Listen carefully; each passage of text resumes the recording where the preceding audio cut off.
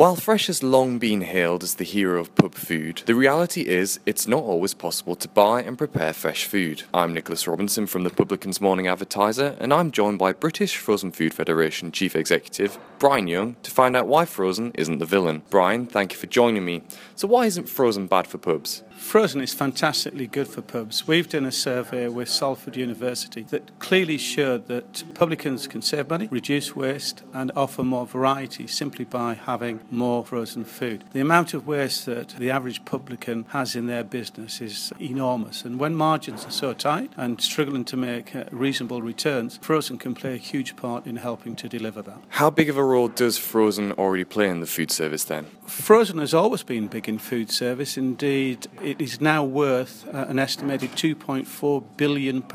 It has been growing pretty much in all of the last 20 years. And as more and more people want to dine at lots of different times in lots of different places, that convenience of frozen being available all the time, safe, nutritious, and use as much or as little as you want, is a real big bonus for any publican. What more can pubs do to take advantage of frozen? I think the pubs should have a look at some of the better restaurants. Restaurants have great choice, and they have great choice because they're using a lot of frozen food. They should have a look at what's on offer, compare other menus. There's lots of research out there, and you'll see that there's a huge amount of variety and superb products available on frozen, and they're at very competitive prices. So I would say embrace frozen. Clearly you can put your own signature on whatever you want to do. You might have your own dishes that you have and own sauces, but actually use frozen. It is your best friend. But why doesn't it mean that it's going to be substandard then if it's frozen? Well, there's no reason for frozen to be substandard. Frozen is absolutely as good as fresh. Evidence that we got from Cranfield University, Leatherhead, Chester University, Salford University, all say the same thing. Nutritionally, frozen food is just as good as fresh, if not better. Now, if you're a publican and you've got fresh food and it's hanging around for 2 to 3 days, you will have no nutrition in your vegetables. You'll have no nutrition in that food. Offer frozen.